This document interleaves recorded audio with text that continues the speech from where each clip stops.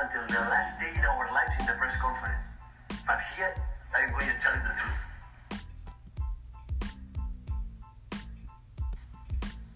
So he's not the biggest, the fastest, or the smartest. So how does a lion become the king of the jungle? His mentality. Join us on our journey to educate and develop the current and next generation of coaches. Our staff strives to achieve our mission to give the game back to the players, one coach at a time. Visit www.coachedsoccer.com for all your coach education needs.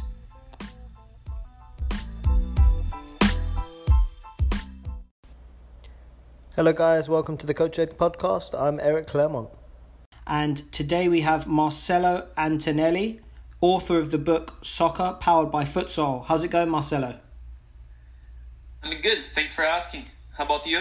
I'm great. Can't complain. Obviously, strange times with COVID-19, but you know we're finding new ways to develop ourselves and develop obviously our players. One of those ways has been obviously looking at your website and getting acquainted with some of your ideas. Now, just for the listeners, to give you a little bit of background, Marcelo's book, Soccer Powered by Futsal, goes into some of the concepts from the sport of futsal, which can be transferred to the game of soccer. So I think you're really going to enjoy some new ideas. So have an open mind, and obviously we'll get going. So Marcelo, just give us a brief biography of your background, any playing career and coaching career up to this point. I grew up in Brazil, playing soccer and futsal, both at the same time. So I played for many different clubs of both sports growing up all the way to high school, and then even college. I was in college studying to be a coach, physical education major, sports sciences. At that point, I was the goalkeeper for my city selection team, and I was also the coach for the futsal team in college and the goalkeeper for the soccer team in college. Of course, things in Brazil are a little different from America, right? That would not be possible here. Of course. But that's how it worked at the time. And then after that, I was coaching in an academy in Brazil, working a lot of girls, soccer and futsal.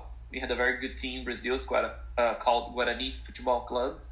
We have sent like dozens of girls to America. But I thought I was young still, so I went to Italy and I played futsal professionally there for 6 years. Once I torn my PCL and then my career was over, I came to the United States. That was in 2007. And for 10 or 11 years, I've been coaching college women's soccer in NCAA Division 1. Okay, and what school is that, sorry? So I coached for 8 years at St. Francis University in Pennsylvania. Okay. And then for 4 years at UC Davis in California. And then I left college coaching 2 years ago. When my daughter was born, I decided to take a break to have more time at home. Okay. And dedicate myself to build up this project that was in my mind for a long time. Fantastic. No, I think that's some great insight into your background and your career. So tell us a little bit about your younger days, right? And you're growing for the love of futsal. You said you played futsal and soccer. When you were growing up, what was did you like one more than the other, or did you feel as if it was the same game? Like, tell us a little bit about your overall point of view from a child's point of view, right? As to how you took the games. It's a great question. I'm smiling listening to your question because I'm getting back to my 6 years old mind. Yeah. And I'm watching the World Cup in 1982, and as odd as it is, as a Brazilian, I was listening to the games, and Germany was playing, and then Schumacher was the goalkeeper, Not even sure if I'm pronouncing that right. Schumacher, yeah. How we pronounce it in Brazil. I think, yeah. So I would just hear them, Schumacher, save. And then the thing came into my mind, and I want to be a goalkeeper. I was 6 years old, so I started at home, like, to catching everything, to jumping, diving. So I'm saying that because then when you start to play, I would care less if it was soccer, society, futsal. Like, in my mind, I was a goalkeeper. I had to be the best. I had to do well. I had to have fun with the games. I would be counting the goals, the stats in my mind. I was like OCD. So I had absolutely no clue, which one I would enjoy more. Like, for me, every game that was it. Like as a child, we don't think like as an adult we're worried about the future, the past, or blah blah blah. Absolutely. As a child, I just want to play. I want to have fun. I do the best I could. So yeah, I don't have an answer. I'd say I would love any kind of goalkeeping that would show up in front of me. Fantastic. And what was the part of these, soccer and futsal? What was the part of it that really allowed you to enjoy and have fun? Was it the team aspect? Did you just love the sport in general? What were those aspects that you spoke about? The culture. Like when you're growing up in Brazil and you grew up in England, correct? Yes, correct. It's a completely different culture. Like it's soccer everywhere, and in Brazil it's soccer, it's beach soccer, it's foot volley, it's futsal, it's seven-a-side soccer. It's just the passion, the dream to one day, become a professional, to be wearing the jersey of the team that you love. Yes. And then the competition becomes fun, and that's how that goes in your mind. I guess, like Inside Out, that movie when they have the little things inside the girl's head? Like, yes, my head was yes.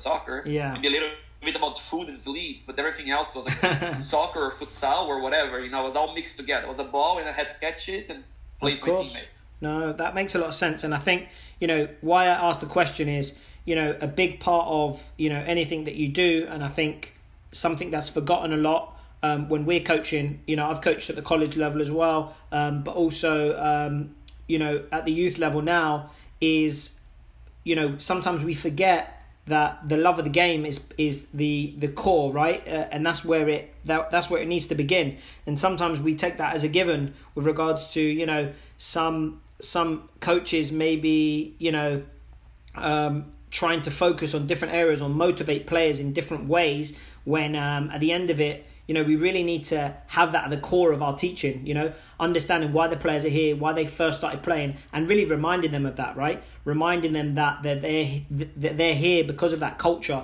the competition, the camaraderie, just the love of playing and wanting to master the sport. So, no, I think that's fantastic, the way you described that and how, in your brain, all you could think about was playing all the time.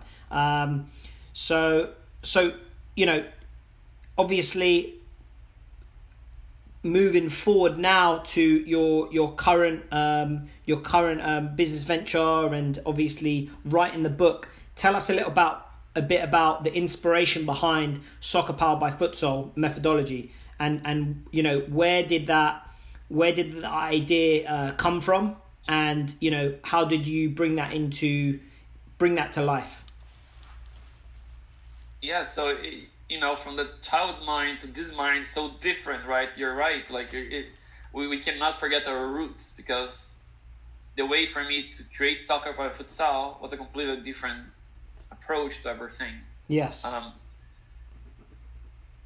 So I came to America after 6 years of professional futsal in Italy, and the day I stepped here as a college coach, I start to see the qualities of the American players and the things they were really good at doing. But it was also obvious for me that many things that, it's so clear for me they could not even grasp the idea or the concept. It was foreigner. It was like a foreigner language, foreigner country. It was a foreigner concept. Yes. And did not take long for me to realize that the fact that they did not have a background in futsal did not help them, in developing those concepts. So I'm coaching Division 1 college soccer in America, also helping with clubs and stuff, and we're realizing that all the players could not see the same things that I did.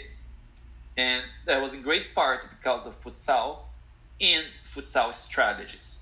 Okay, so we're going to talk more about that, but it's not just playing a court, but all the evolution that in terms of strategies, of the concepts of the strategies of futsal.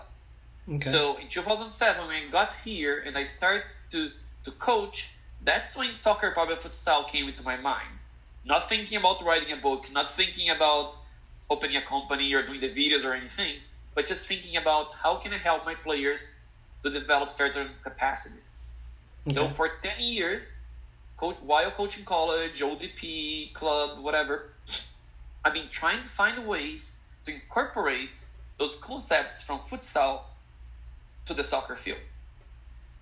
Absolutely. So for years, this idea was growing and growing in my mind. Okay, so I'd say the inspiration was like a necessity. In my mind, I had to find a way to get it done. And during this time, many times someone's going to come asking me, hey, but what do you think about futsal or this or that? And I would give those short answers about it. Yeah. But I knew I had to put everything together.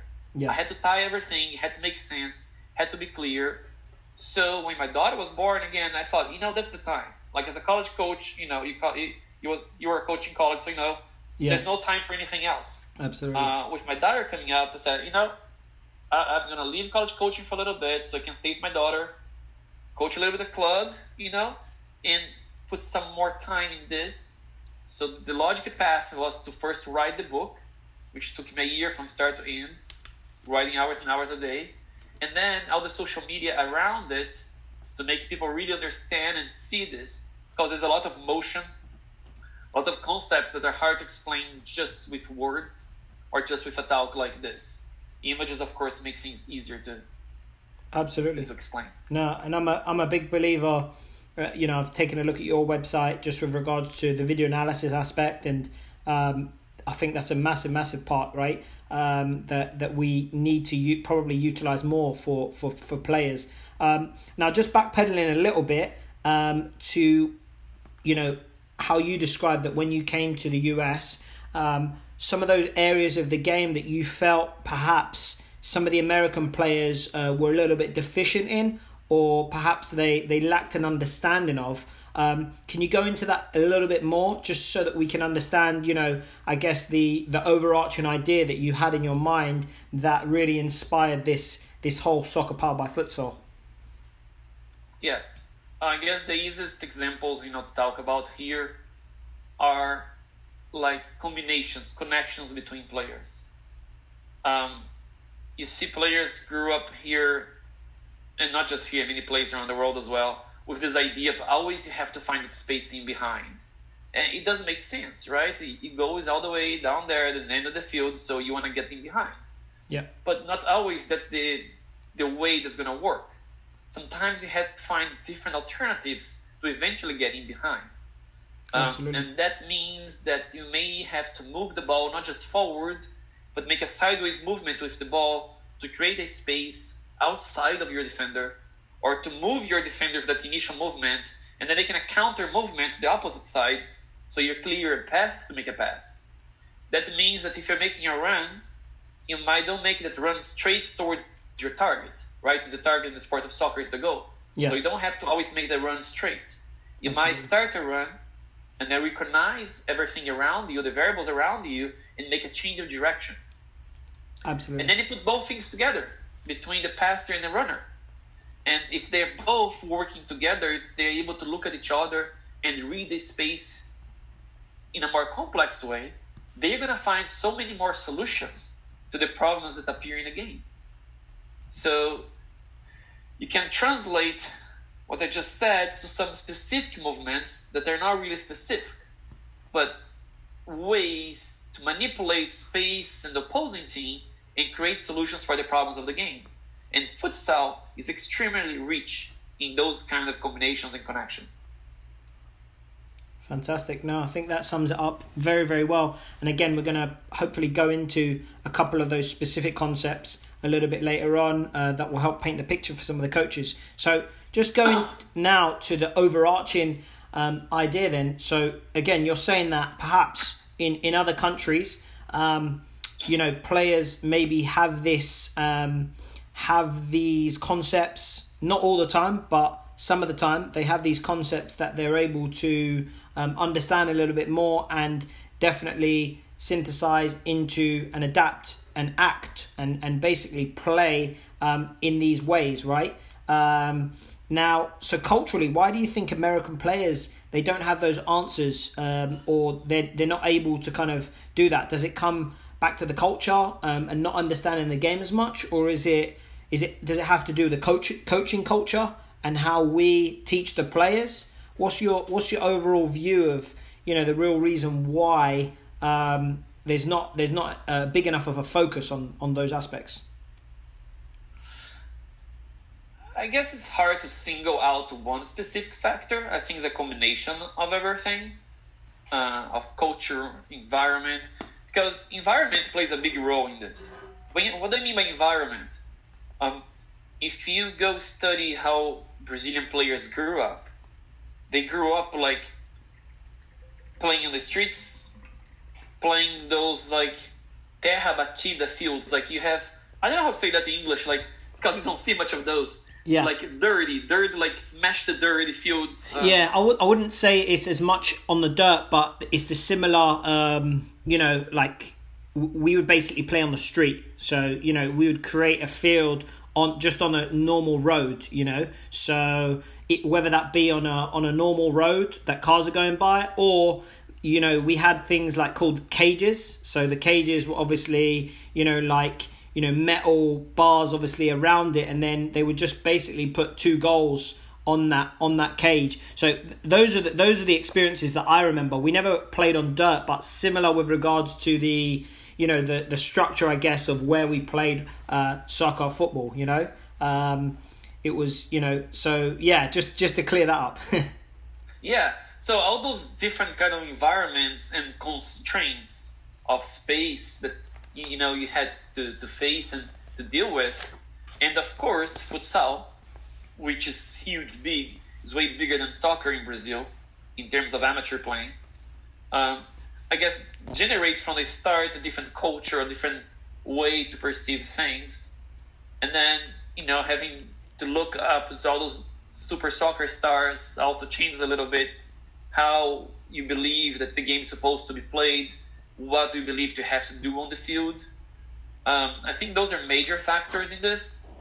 And then it gets a little bit more complicated about coaching because, you know, like America has all kinds of coaching, you know, Yes. from lower level to very high level. You know, the coaches from all over the world here, they're Americans that love to study the game.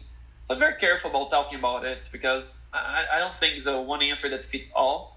The reality in America as well as in Brazil, or I guess in England the same, like can change a lot from place to place. Yeah. But the overall culture and environment, you know, creates changes that affect most of people. Okay. No, interesting. So, you know, if you had to, you know, break down, I guess, for some coaches who wanted to implement a futsal program for their team into their environment, you know, I know in some areas of the country it would probably be a little bit easier to figure that out because, you know, they're not playing for 3 or 4 months of the year with the way the weather works. But, you know, how would you advise a coach who wanted to implement futsal into their program? Okay, so that's a very complex question because realities can be different. And I guess I need to explain a little bit more of soccer powered by futsal then to answer this. Absolutely. Because soccer powered by futsal, the idea of the methodology, it goes beyond just playing futsal. So when you talk about futsal as a tool to develop soccer, everyone might have a little different view about it. And unless you need to understand the broad possibilities that it brings. So we can talk about playing futsal from early ages and all the benefits that come with it. We can talk about mixing in a soccer club, futsal and soccer training.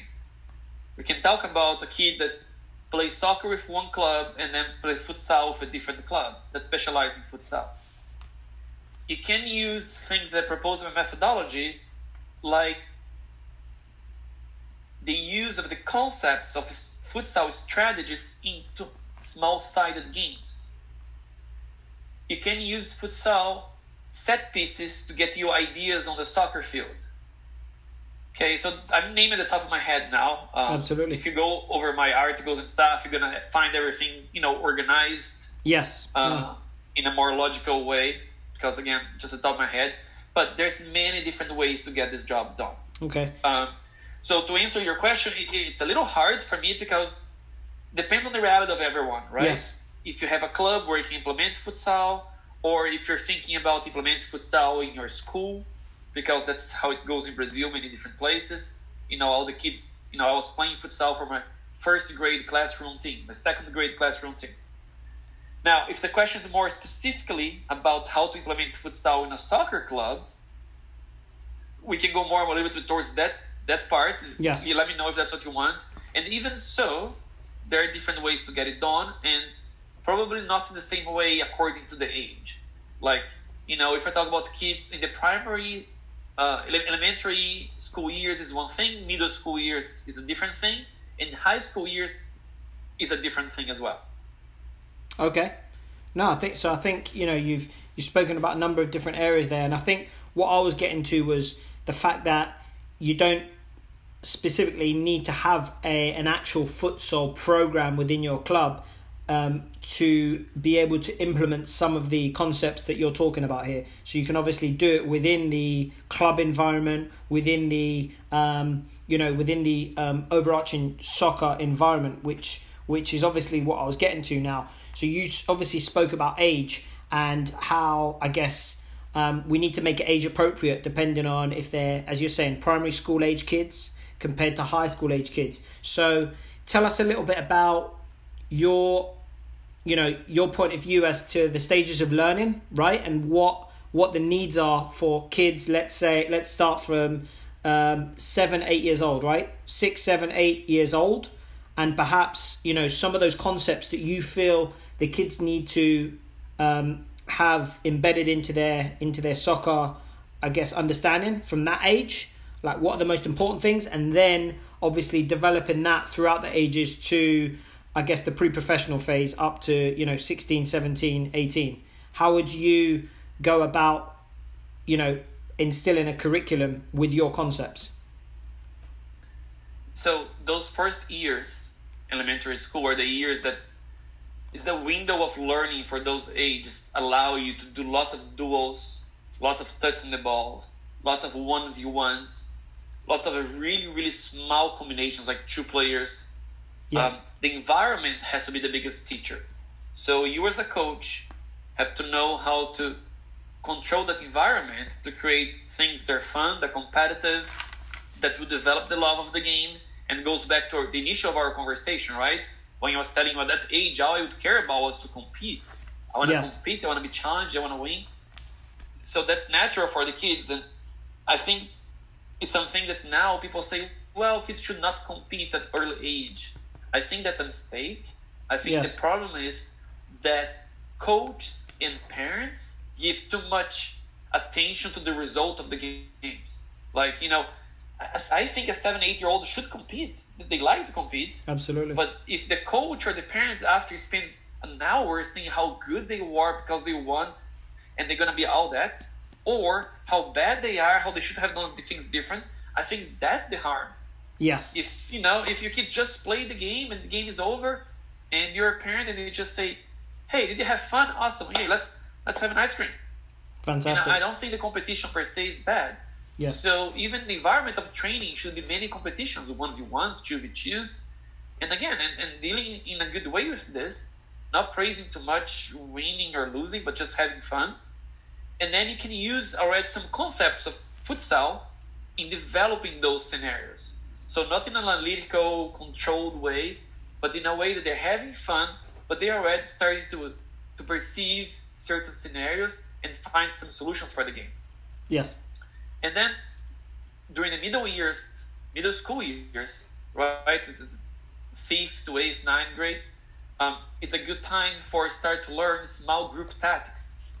So you want to make it game-based, you still want to make it competitive, you want to make it fun, but there's many concepts from futsal that you can apply on a soccer field, and in those ages, if you know how to manipulate the space, you can get many good possible outcomes from this.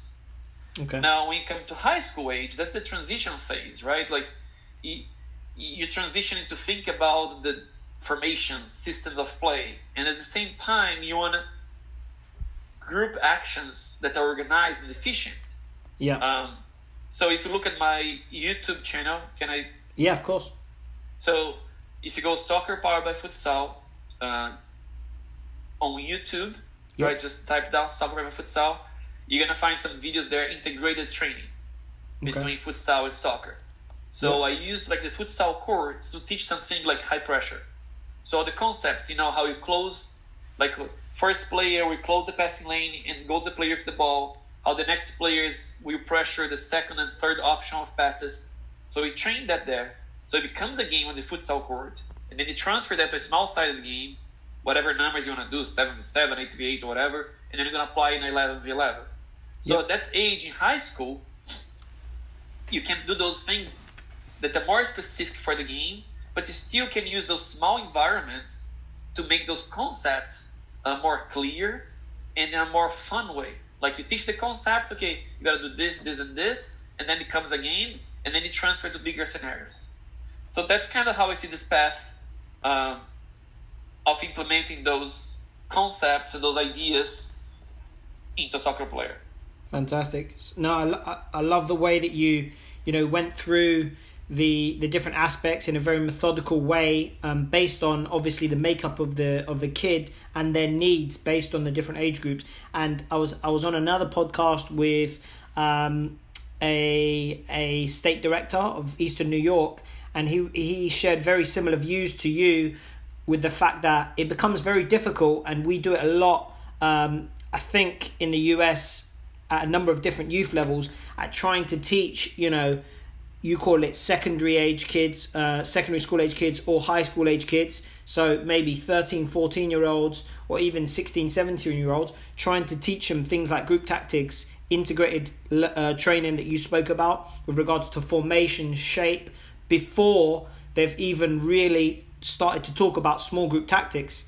I think we often get that one wrong with regards to perhaps maybe they're starting playing the game a little bit later, so we're playing catch up a little bit, but also the area I think of that small group tactics phase, where now in small sided games we're actually teaching the relationship of two different players and how you can manipulate space, which is a lot of what you go into on the attacking and defensive side of the ball. I think is essential for kids now to be able to understand the bigger picture. We kind of do it backwards, and I think that's part of the reason why I guess a lot of the players at a certain age, they hit some kind of wall, and they can't continue to develop because I guess they need to focus on different areas of the game outside of the tactical in order to be able to compete. So now we focus more on the physical and being able to compete physically, right? So I think it's really good, all of those areas that you spoke about. And it also goes perfectly to my next question, because I guess there's a conception that perhaps some aspects embedded in futsal make it primarily geared towards the individual player. And I know your thoughts are very different to that. Can you expand on what you think about that mentality or conception of futsal? Yes. So futsal does give the possibilities to develop a lot of 1v1s. Futsal does give you the possibility to really raise your game technically.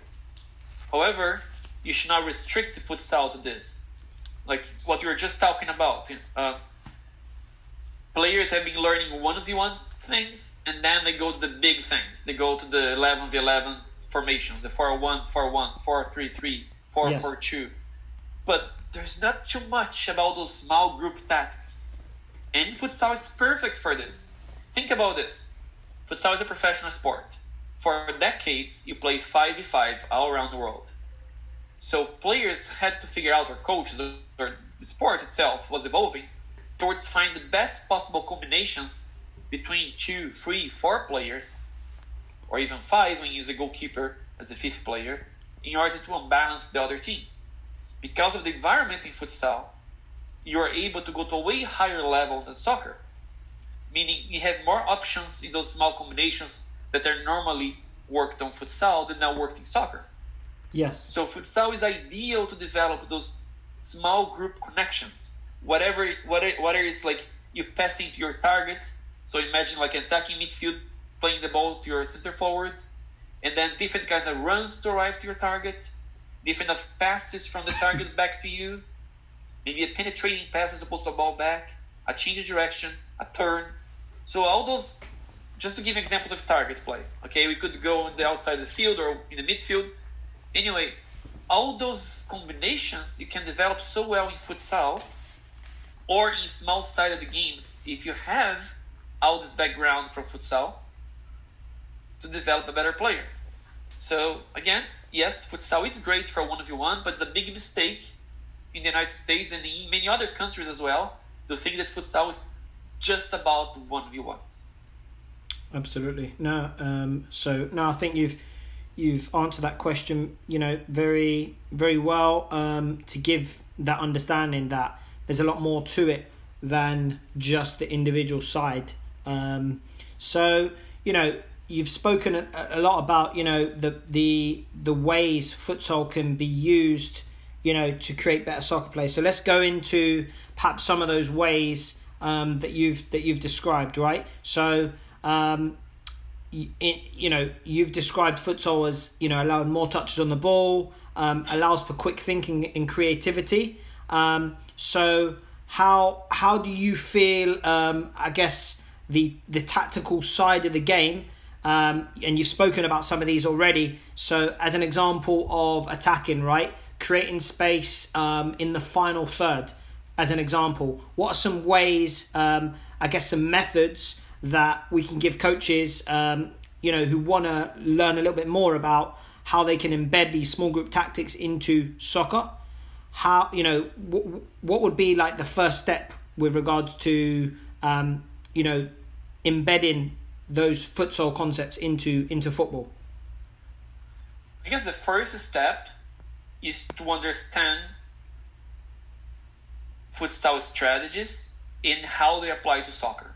And that's one of the things, that I spent 2 years doing, because futsal doesn't get bigger around the country because people just have those views that, okay, futsal is just for little kids.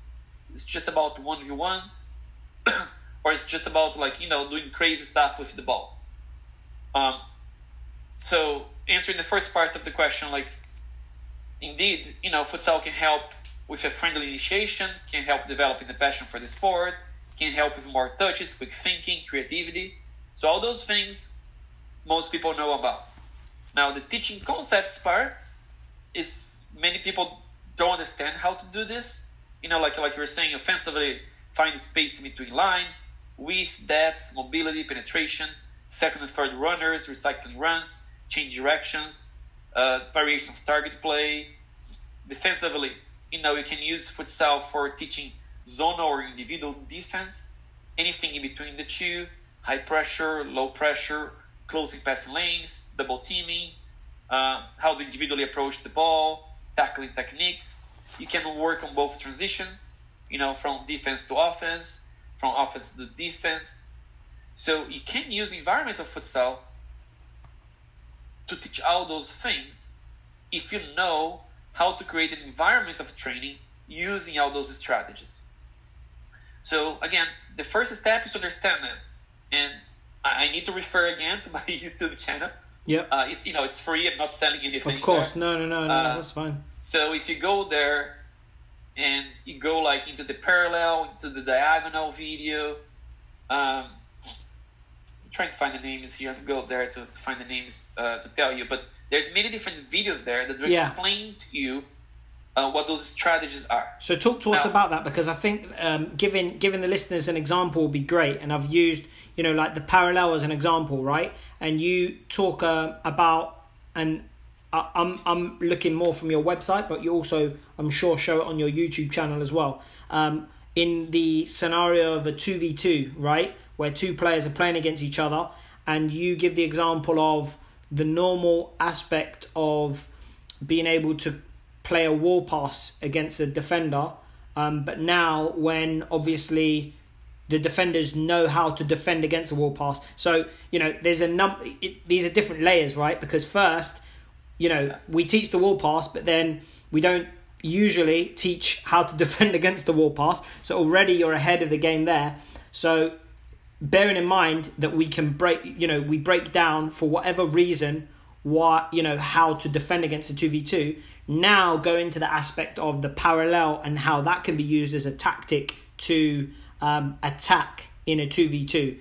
Because I found that very, very interesting. And this is the part that I really enjoy the most is, okay, these actual tactics on the small group, what do they look like on the field, you know?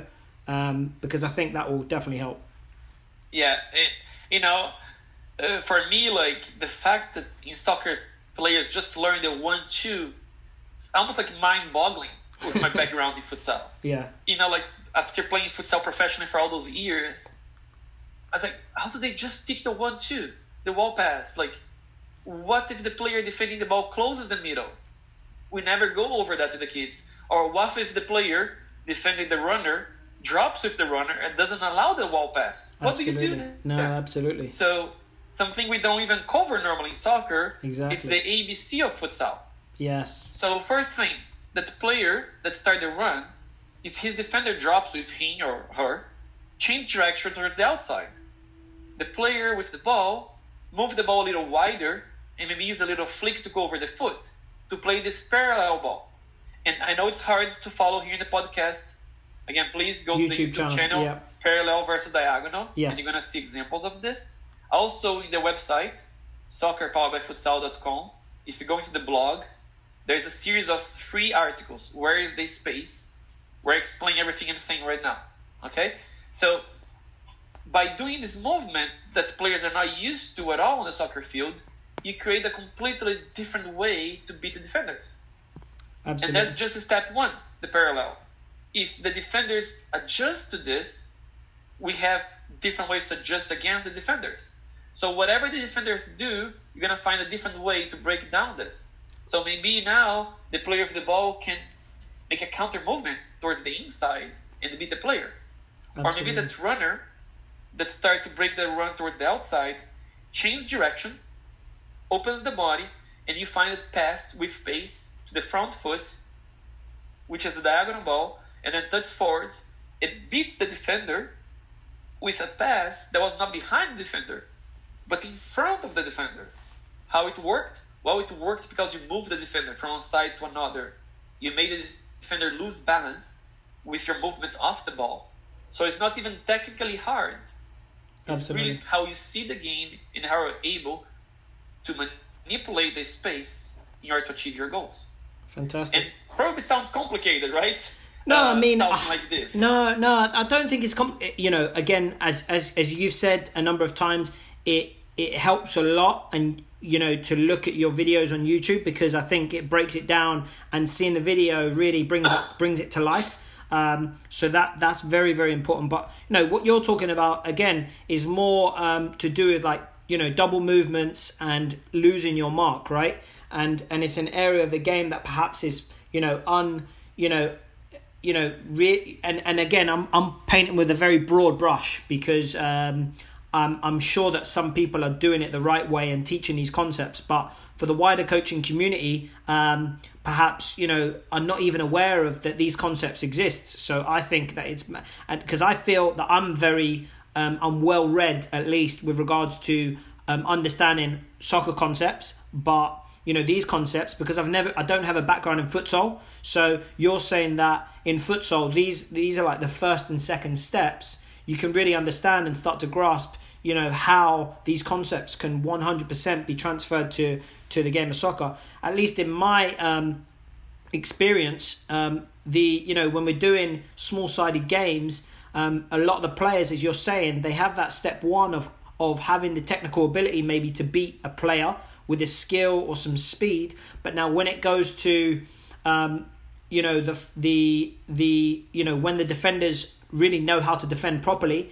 and they you know, pressure, cover, and they're doing that very, very well. Now it takes a little bit more, something outside the box, as you're talking about, to really unlock that defense. And as you said, those double movements, for example, and those, you know, especially in the final third, you'll see a lot of the time, you know, that's where the play breaks down, because when the spaces get smaller, the opportunity for a give and go, you know, they become much smaller, right? And you really need either the individual skill or the you know, the understanding of movement to draw somebody out of a space to take advantage of that space.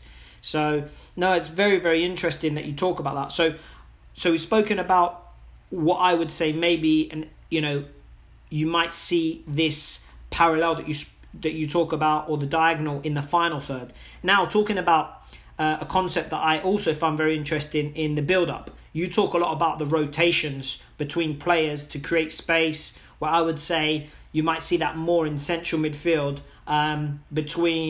You see it all the time, especially in the development academy, which has just been closed. But you know, you see it a lot where playing in a 4-3-3, the opposition will match up as a 4-3-3, and it will be a 3v3 in midfield. So talk to us a little bit about how you can maybe create those concepts and use those futsal concepts to now, you know, especially the rotations, to manipulate that man-to-man marking. Yes. So just before this, just to complement my last one, just crossed my mind, like, for whoever is listening to this, don't you think that we're making players memorize all those concepts? According to that path of development we were talking before, those movements at some point will be presented to them in perspective of space. And then you create an environment where the players is making decisions the entire time. Just make it clear that none of those things are things that we're memorizing. Okay, you got to do this or that. No, you present scenarios. Like every soccer coach present 1-2. You don't force your player to do the 1-2 exactly when and how you want. The player is going to have to read when to apply the 1-2. In the same way, in futsal, you're presenting so many variations, and it's going to be for the player to decide when to do this. And then you create an environment between getting your offense better, your defense better, and you were talking about that, right? Yes. That's going to force the players to technically and tactically find different solutions. I just want to make that clear. No, absolutely. Because I don't want anyone thinking we're memorizing things and the players are being controlled. Absolutely not. We're giving them more tools, and they're going to have to know how to use those tools. We're creating a game environment that they're going to be applying those things. So and just that applies. sorry. Go ahead, sorry. No. I think it's important that coaches understand this. So just quickly go through the process by which you would teach them. Would it just be going on in it, you know, and I'm talking more a soccer football practice. You know, would it be in a small-sided game where you just freeze them and come in, or how would you teach that, you know, the first time to the players?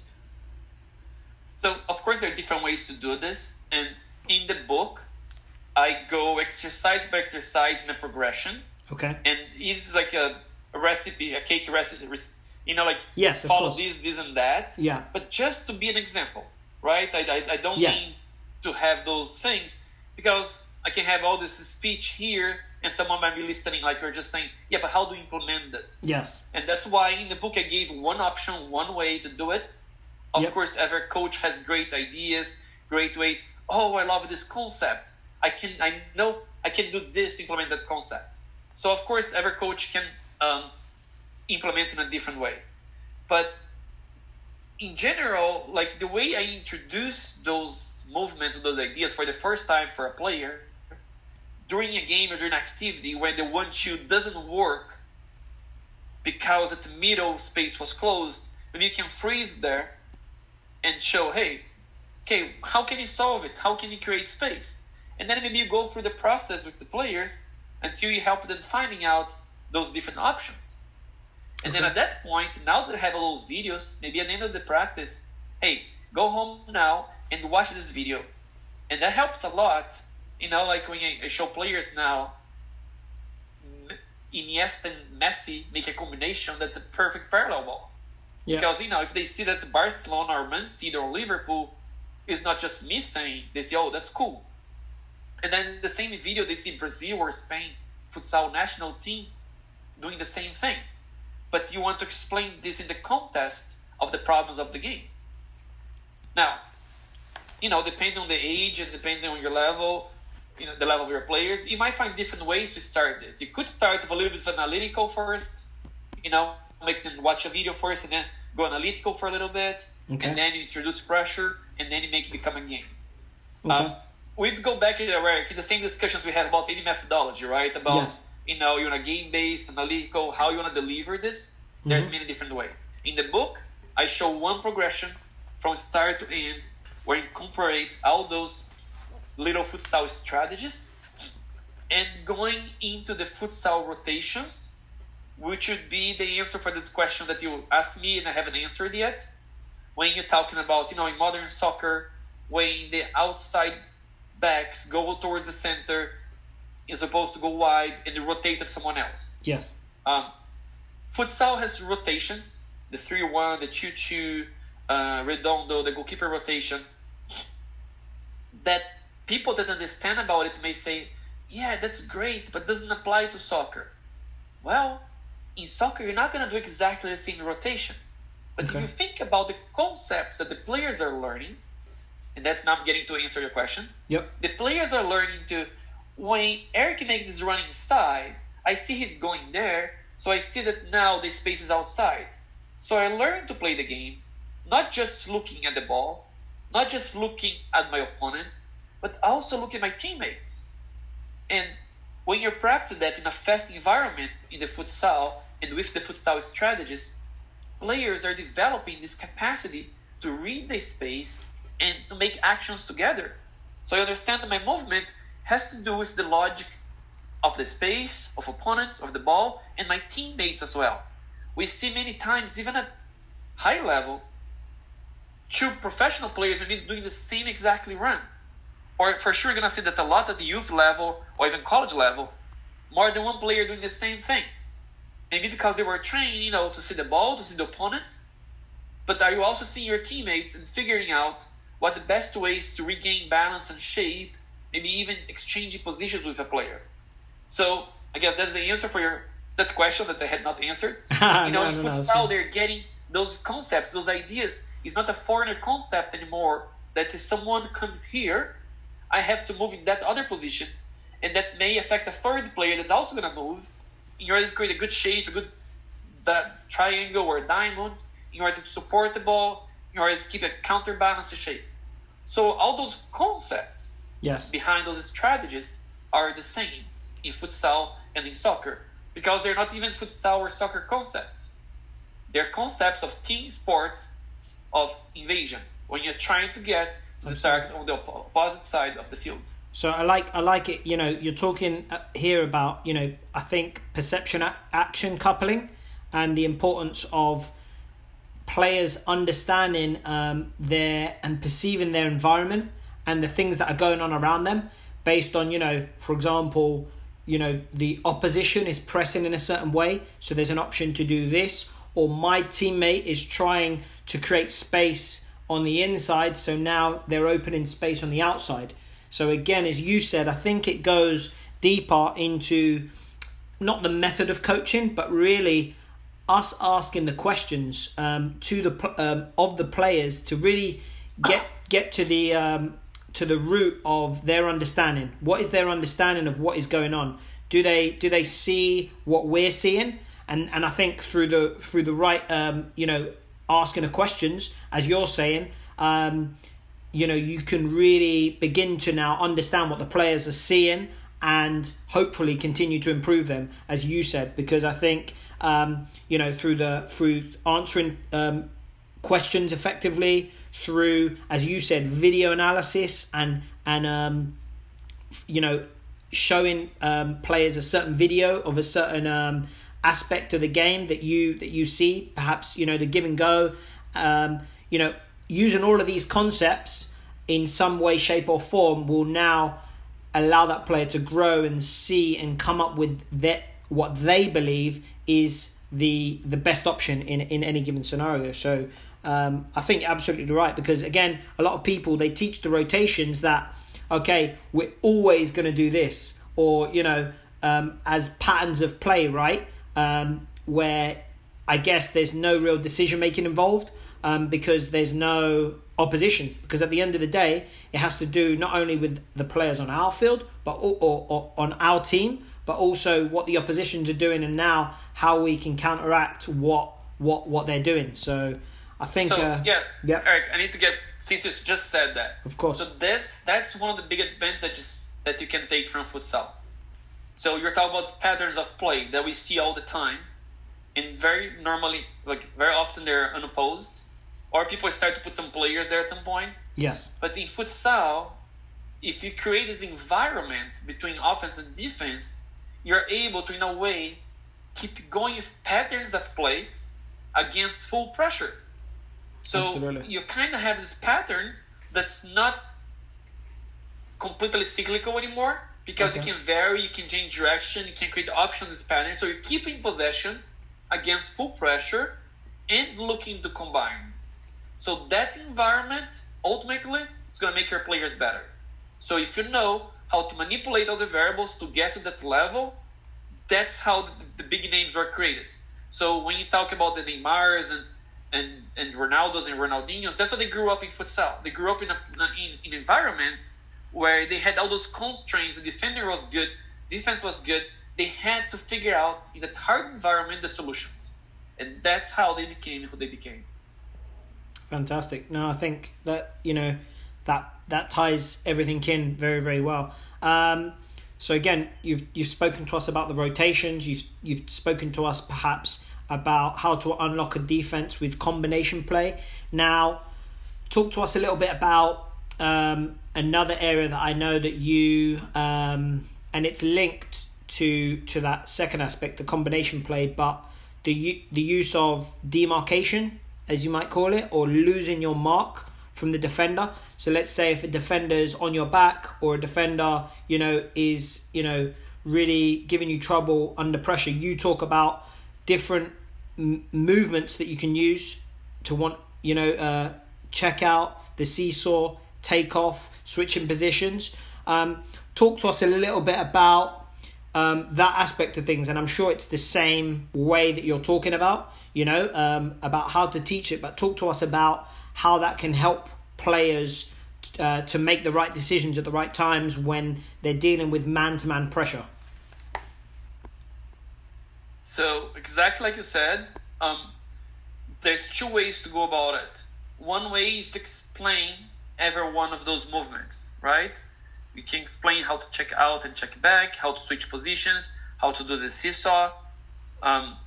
You know, you can go into any one of those 4 movements that they have there on the website. Or, sorry, a second. Ooh. Sorry. That's fine. So you can go into the check out, the seesaw, the take off, or switching positions, and explain those movements. So check out, in Portuguese, dar o gato, is basically the most common movement in futsal. You have a defender against you, and you're gonna go forward. If the defender doesn't drop with you, you receive behind. It's the 1-2 or the through ball. The players are all used to do this. Now, if you realize that the player is coming back with you, you go back from where you started, so now you have space to receive the ball. So that the initial movement of yours creates space and time for you to receive the ball. You can do the take off. So you're under pressure and someone is at you. So even before the ball, you completely go to a different position and open space for a third player to come where you are. And this time, in this way, create space. You can talk about switching positions off the ball.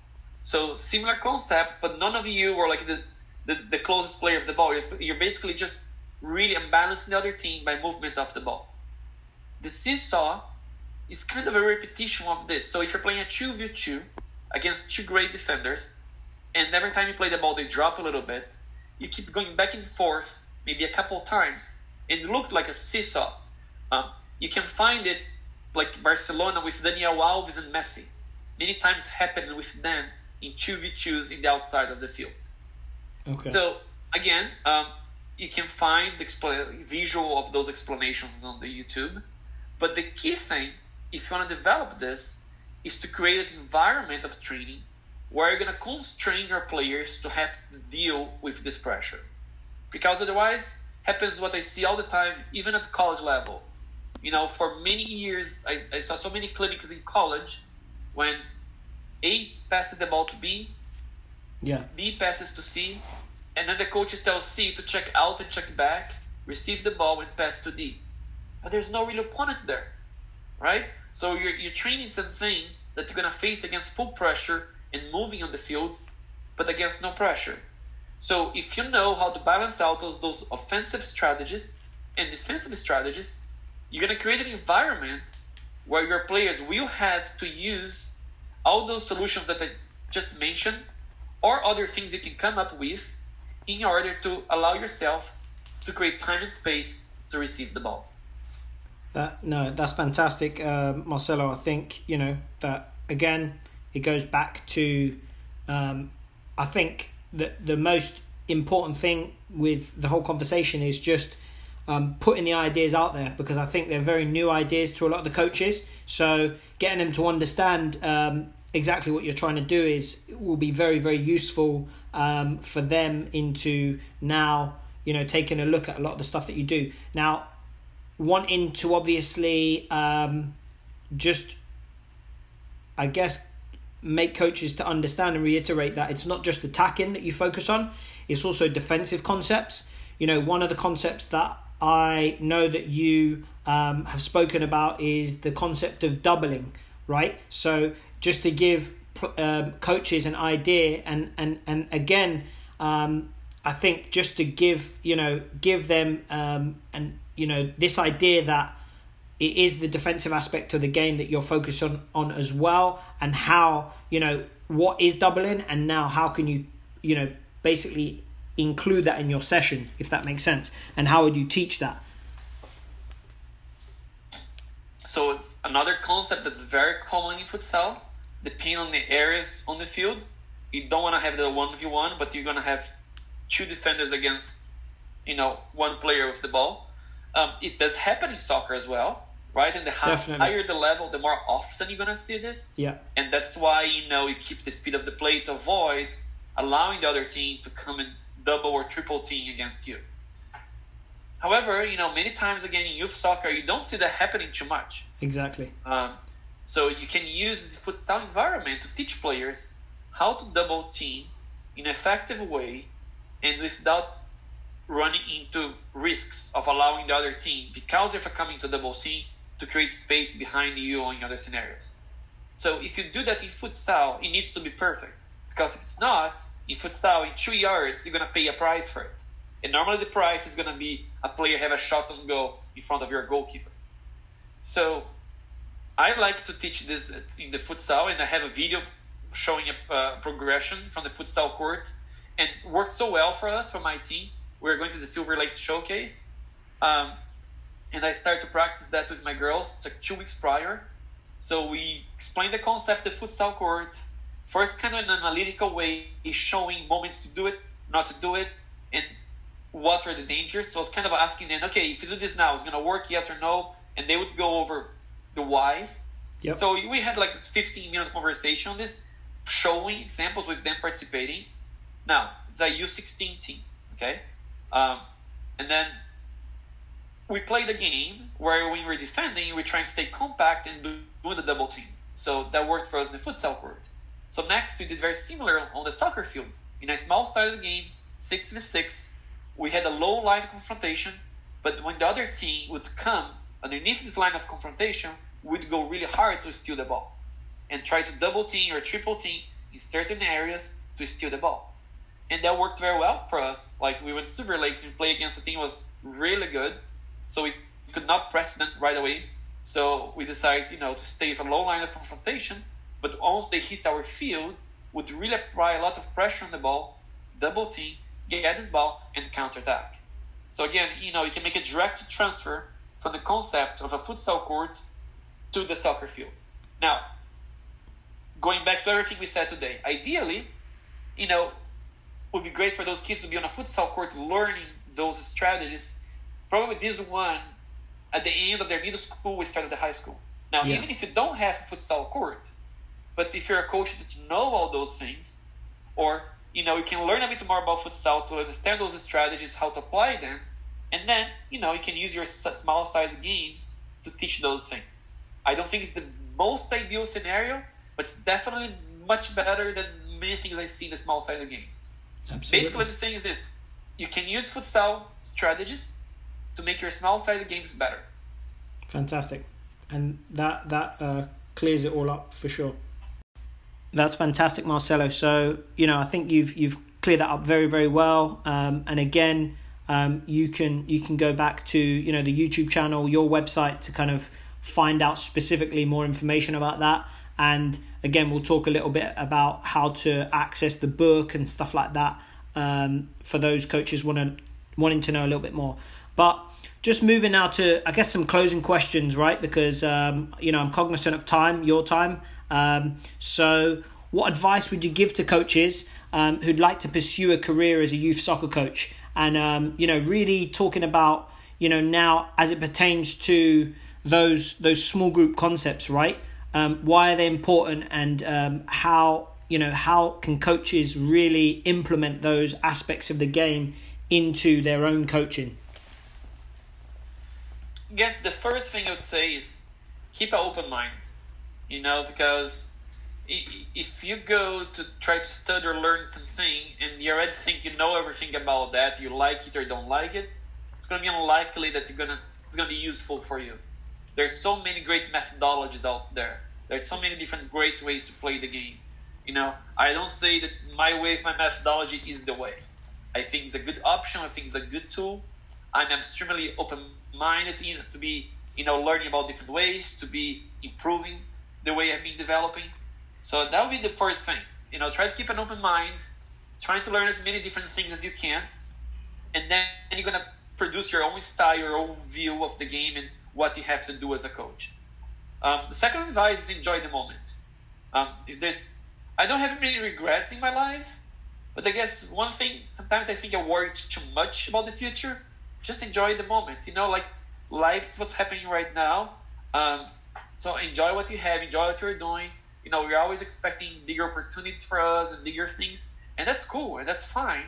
It should be like this, but don't forget to enjoy your moment as well. Enjoy your current players, whatever you're doing right now, or even if you don't have, enjoy to be, learning something different. We gotta enjoy it because, tomorrow is not a given. You're absolutely right. I think, this time with the current situation has really amplified that, right? The need to enjoy the moment for sure.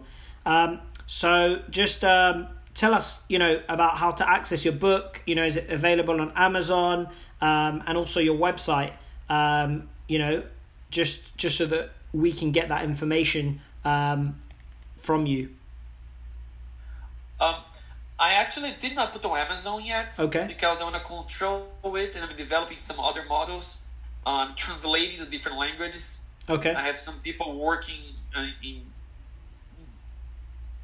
making a translation for this book to Spanish, to Italian, to Portuguese. Okay. So I want to control all this until I get to a point saying, that's it. Of course. I'm going to stop for a while. I'm going to put in other different places. Okay. But at the end of the day, for the public that likes my book, it goes everywhere around the world. It's fun to have people from in other countries buying it. Yes. Because I'm selling the PDF on my website. Okay. So it's very simple. Soccer Powered by Futsal. And then there's a menu there. You go to book. And then they have the instructions how to buy the book. It's going to be a PDF. Okay. You can play with PayPal. It's pretty simple. Fantastic. Pretty straightforward. And then, if coaches want to, keep up to date on what you're doing and everything that's new with Soccer Powered by Futsal, what's the best way to keep track? Social media, any social media outlets? Yes. So everything is always the same. Soccer Powered by Futsal. So there's a page on Facebook, there's the YouTube channel, and there's the Instagram account. Okay, again, fantastic. Any of those things, you put Soccer Powered by Futsal, we'll be there. I'd love for you, to follow it. Of course. If you want to buy the book, I hope you're going to enjoy it. There's a lot of information there. There's explanation of how to implement those things. But if you don't want to buy the book now, you just want to follow there. There's a lot of content for you as well, for free. I love feedback, interactions. So if you like what you heard here today, if you want to contact us, you can reach out to me using any of those social medias. And I'd love to talk more about it and exchange ideas. Every coach is special. Every coach has different, views of the game. And the more we exchange ideas, the more we grow. Fantastic. That's great. Marcelo, thank you so much for your time. We'll talk again soon, I'm sure. Sounds good. Thank you so much for having me. I wish you guys the best over there. And I'm here anything you need.